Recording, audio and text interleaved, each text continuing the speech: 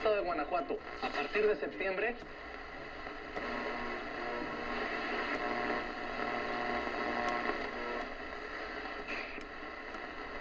Subir tus documentos.